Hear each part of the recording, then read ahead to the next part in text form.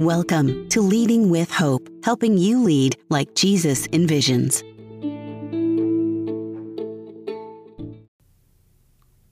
Well, hey, Colin. Hi, Kirk. This cool cat is back, so the mice better not be having any more fun. Oh, no more fun, and we're so happy you're back. Yeah, the yeah, fun sure. levels actually increased. Oh, yeah, I know sure. that. I heard No. that there might even be like a party or a celebration this afternoon, and that's only because you're back. Oh, yeah, sure. That's because I'm back. Yeah, right. That's, yeah, Chandra Hollins, for those of you who don't know, she's our children's ministry director, and she passed her licensing interview as an official worker with the Christian Missionary Alliance. This is a big deal. It is a big deal. And so we're celebrating this aft. But yes, Colin, you need to be careful what you say around a live microphone. Because I'm always listening, buddy. Are you? But, And you did listen to the end now, because before it was only like the first 5 minutes you listened to. Yeah, it was too late. Sorry, buddy. Oh, well, that's... Anyways, hey, we're going to talk about the sermon this coming weekend. Yes, it's a Christmas sermon on the Magi. That's right. Yeah, so we're calling it Wisemen Adore Him. There you go. And traditionally in the church, the wise men aren't usually brought into the story until after Christmas. That's right. During Epiphany. And so we're bringing them in, though, because of how they interact with the good news that Christ has come. And so I think that's kind of where we're going to be going. So that's my take on it. But what's the big idea that you have for the sermon? Yeah, for sure. Well, first I got to say, you always bring the big words into everything that we do. Epiphany. Epiphany. Well, it's just like, oh my goodness. Like, you knew all the liturgical big words. Well, a little bit, yes. I've stated before, I grew up going to an Anglican church. I know. And so, okay. But, Epiphany, it's just the realization of who Christ is after he's come. That's right. So no, I'm just always impressed when you pull out the 25-cent words. Because mine are just like penny words. I don't even think they're 25-cent words, because they don't have that much value to people. When they hear them, they go, I don't know what that means. So that holds no value, right? So, all right. So people aren't listening to hear how smart you are and how dumb I am. So we better just get to this sermon here. Okay, so what's the big idea? the big idea is that God can be trusted. That is the big idea. And I'm going to talk at the beginning a lot about promises and how we've all probably experienced broken promises. We've probably all broken promises. We know the pain that comes in relationship when we break a promise or when someone breaks a promise to us. Yeah. But then there are what I'm calling implicit promises. Okay, that's a good word. Yeah. I like implicit. So explicit promises are when we say, I promise I won't be late for dinner. Okay? When I say it to you, that's an explicit promise. Yep. When an implicit promise are the promises that just exist within our culture that nobody ever says, but we silently believe. Yeah. So, for example, you'll grow old together.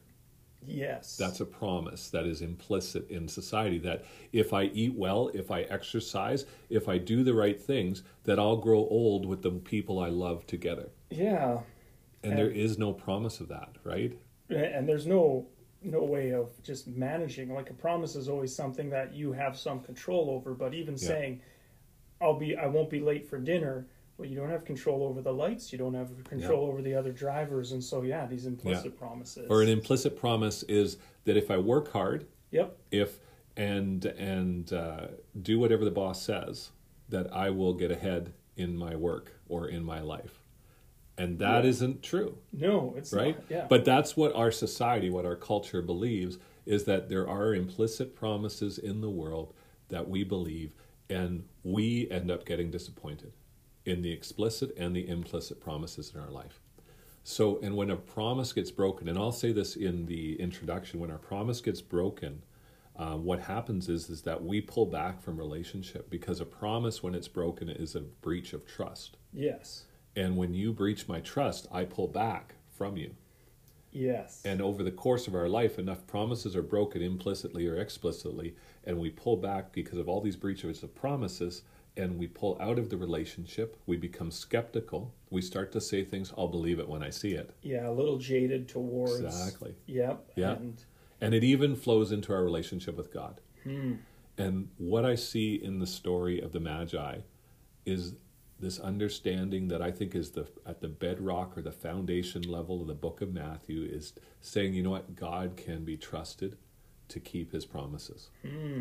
And so that's where we're going this weekend. And so, you know what, with your groups this week, if you're doing this sermon and discussing this, or even if you're just going to talk over lunch with your friends, talk about the explicit and implicit promises that you've experienced in life and have had broken or have had fulfilled. Yes. And acknowledge the pain that is there. But I'm saying in this is that when we begin to look at the Christmas story, this should remind us that God can be trusted. And when we build our lives on this foundation that God can be trusted, then we start to realize that actually in other relationships where promises get broken, I can count on God. I may not be able to count on you, Colin. Oh, I can count on you. But at some point... But only to an extent. Only to an extent. To at some a finite extent. Yeah, at some point we're going to let each other down. Yeah. But God will never let me down. Mm-hmm. And that is the foundation of our faith. And when that is the foundation of my relationships, is that God can be trusted, then, you letting me down doesn't destroy me. Yes. It may cause me some pain, but I can pull back and I can see what God has for me, and then I can reach out again. So that's why we're talking about promises and about breaches of trust and everything like that. And, Christmas season, when we're interacting with family who we may hold at arm's length, yeah, and then we come close because it's Christmas time and, the season of drawing family near, a good reminder that our full trust should be put in the Lord. And that, even if family lets us down this Christmas, God won't. So one of my favorite statements is that the issue of my value is settled at the cross.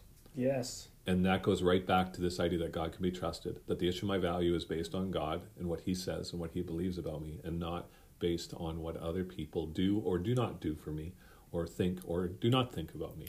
Yes. Which is, it's a hard reality to live out sometimes when people make statements towards us. So what are you most excited about with this sermon, and talking about the Magi, the Wisemen, the kings? The Wisemen, the kings, the Magi.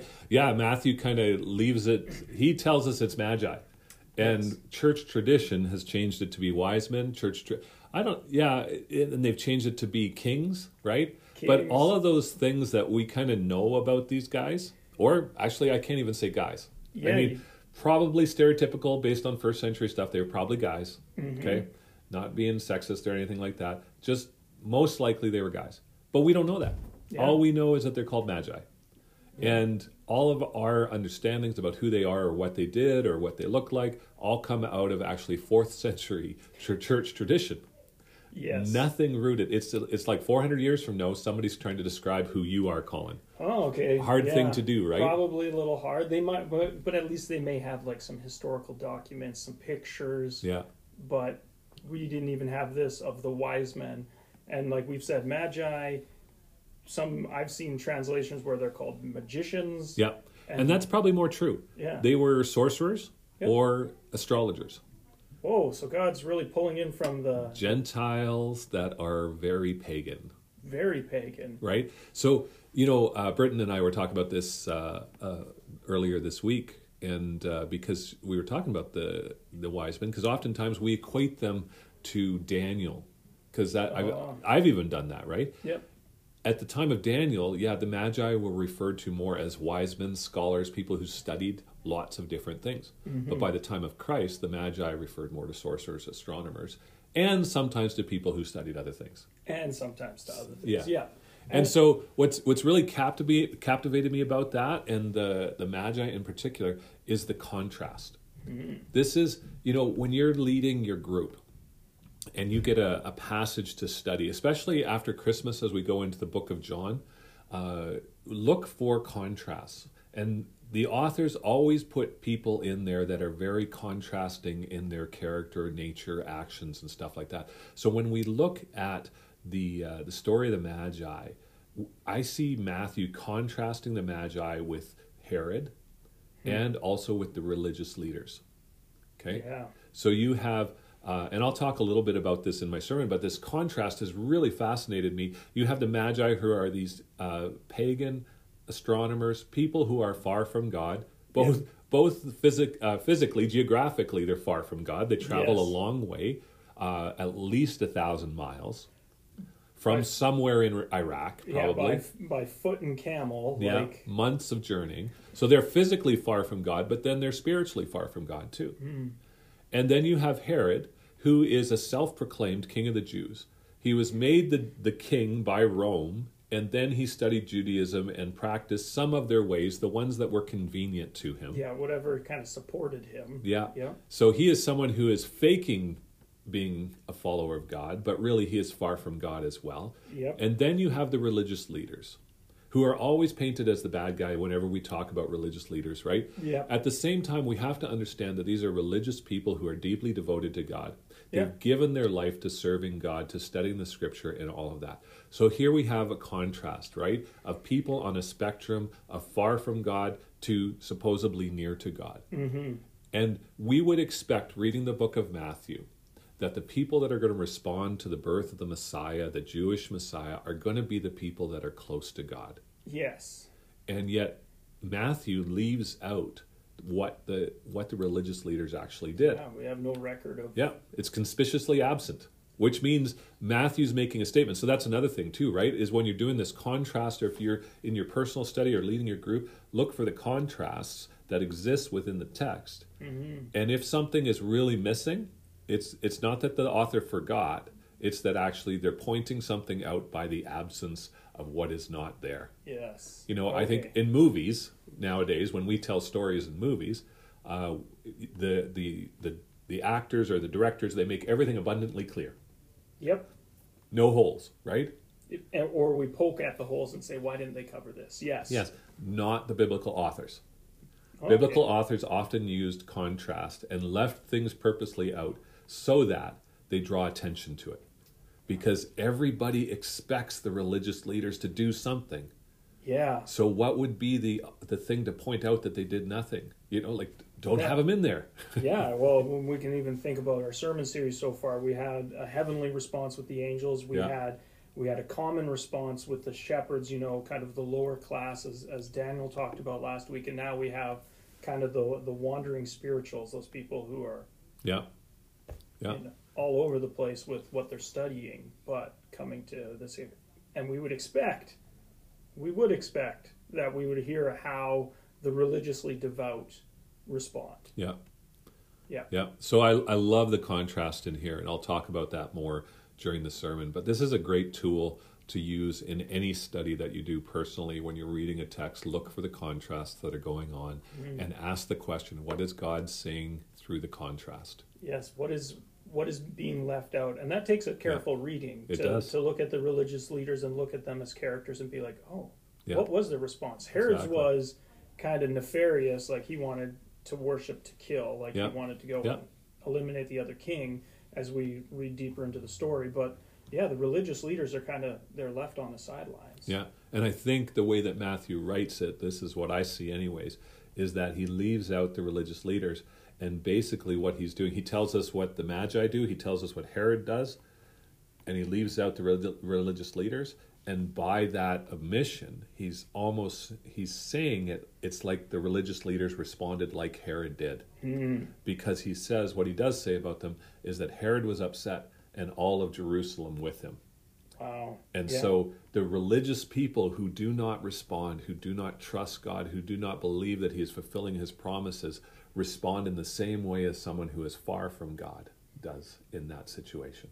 Yeah. Yeah.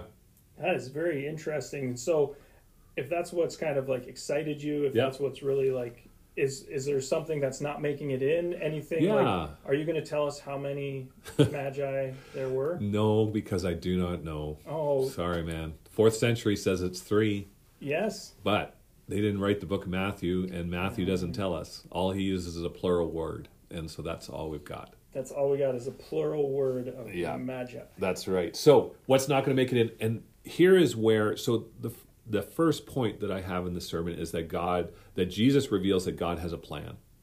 Yeah. And I talk about how from the very beginning of Scripture to the very end of Scripture, God is revealing his plan through a number of statements throughout Scripture. And I'll talk about that. What I leave out is actually, and I graze it just briefly, is that Matthew has a purpose in the way he's writing the book. And if you're reading the book of Matthew, you will see this, is that Matthew wants us to understand that Jesus is the fulfillment of the Old Testament, but specifically, he wants us to see that Jesus is the greater Moses.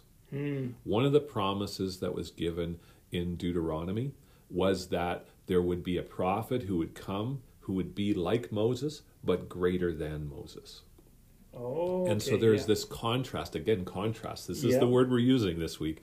There's this contrast that Matthew is subtly weaving into it. He doesn't point it right out and say Jesus is the greater Moses. But if you read it carefully and look for the references that he has towards the Old Testament, some of the symbology or the figurativeness of the writing, you see that he's making references back to Exodus, back to Moses, back to the law, everything like that. And he's saying that Jesus is the fulfillment of that promise of a greater Moses. And even the birth. So this passage, one of the things that doesn't make it in is that in Moses' day in Egypt, there's a tradition, a Jewish tradition, so not biblical. Mm-hmm. It's outside of the Hebrew Bible, but it is a tradition that says that there were astrologers who at the time when Moses was born noticed a sign in the skies. And they told Pharaoh and that this was a sign that there was a king of the Jews who was being born in Egypt. Yeah. And so Pharaoh responds by killing all the boy children. So that's and then enter the book of Exodus. That's what we read at the beginning, right? Yep. What motivated Pharaoh to kill all the babies? So the tradition is that there was something in the sky. Now go back to Matthew 2. What's in the sky? A star announcing a king who is a greater Moses. And I love that. That doesn't make it in. Well, yeah, but there's a lot of similarities in the story. Just even that Herod's response is similar then to Pharaoh's. Exactly. Yeah. And while Moses went off into the wilderness, Jesus then he actually Joseph and Mary, they flee down to Egypt, right? That's right. Yeah. And so there's that wandering off into the wilderness even at a younger age and kind of finding himself and making his way back. So wow. Yeah. So now the question you always ask me at this point is, what do you want us to do? Exactly. I'm kind of flabbergasted right now. But what do you want us to do with this? I get the crux is probably that we need to like really lean into trusting God. But how would you put it? I'm gonna ask at one point in the sermon, who do you most identify with? Do you most identify with the Magi, with Herod, or with the religious leaders? And of course, we're all going to say Magi. Magi. Right? But do we really? Do the actions of what we do the thoughts that we have actually match up with the response of the Magi? Or are we more like the religious leaders? Or are we more like Herod? Herod knew God had a plan, was not interested in it, actually wanted his plan instead of God's plan. Yeah, so he was actively opposed. That's right. The religious leaders knew God had a plan. They were interested in it, but at the same time, they weren't willing to do what it took in order to engage in God's plan. Yeah, kind of passively indifferent. Exactly. And then there is the Magi, who go out of their way in order to engage in God's plan. But not only that, when they hear from God that that Herod is going to do something nefarious, right? They decide to go a different route home at great risk of their life. Yeah. Because this is a treasonous thing. The king gave you a command. How should you respond? Yes, sir. Right away, sir. Right? Yep. How did the Magi do? No, we're going a different way home.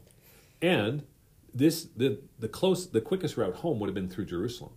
So for them to go another way home, they're going to spend a lot of time in the country that is ruled by that king. Yeah. And if Herod, who is paranoid, was so paranoid that he wanted to kill Jesus as a baby, imagine what he wanted to do to some guys who are committing treason who are not obeying to him.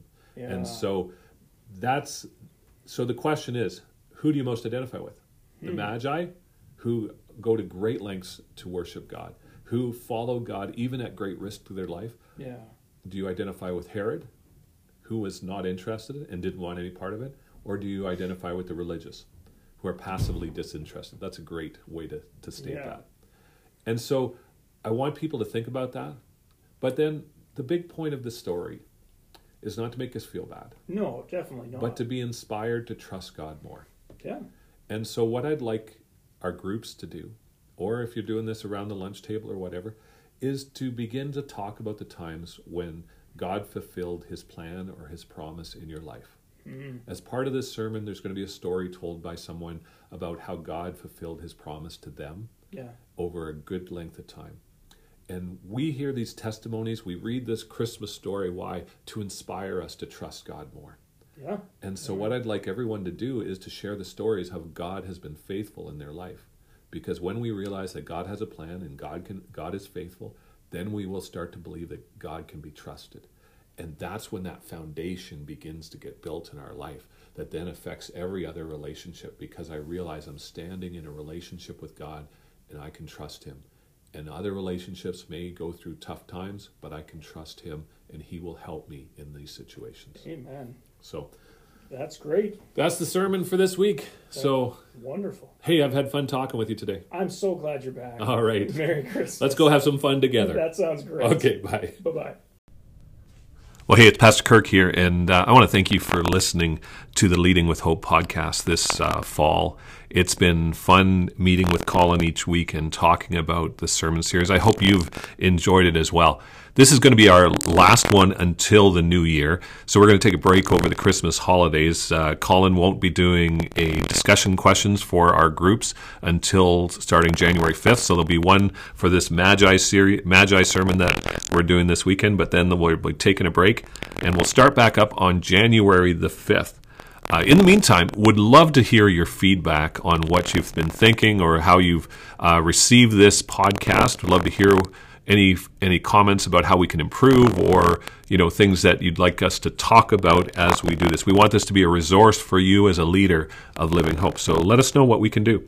I want to tell you also about what's coming after Christmas. After Christmas, we're starting a series called Finding Your Way Back to God, and that'll kick off on January 5th. And this is going to be a 5-week study of the prodigal, the story of the lost son. We're going to talk about 5 awakenings that, if we will pay attention to, will lead us back into relationship with God. This is based on a book by a man named David Ferguson, and he wrote a book called Finding Your Way Back to God. And this sermon series that we're doing, we're using his concept of using the prodigal for it. We're using some of his ideas, but it's very loosely based on his book. So he can't, we're not going to give him credit for all the mistakes that we made or all the problems that we have with it. No, it's loosely based on that. But if you want to read it, it's a great book, and I highly recommend him.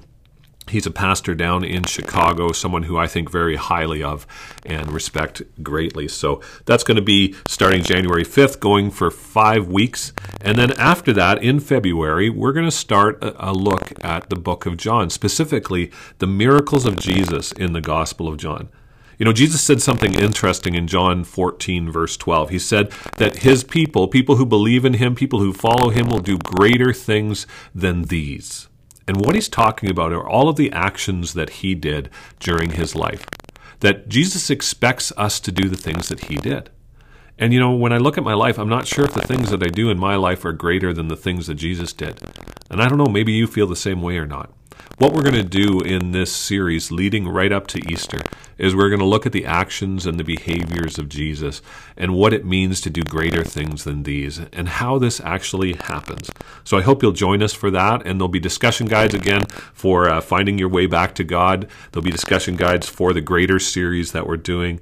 And I'm really looking forward to what God is going to do in the new year, and I hope you'll be a part of it. I hope you'll keep listening to this podcast. Thanks again for listening, and please do send me any feedback that you have. Just email Kirk, K-I-R-K, at mylivinghope.ca.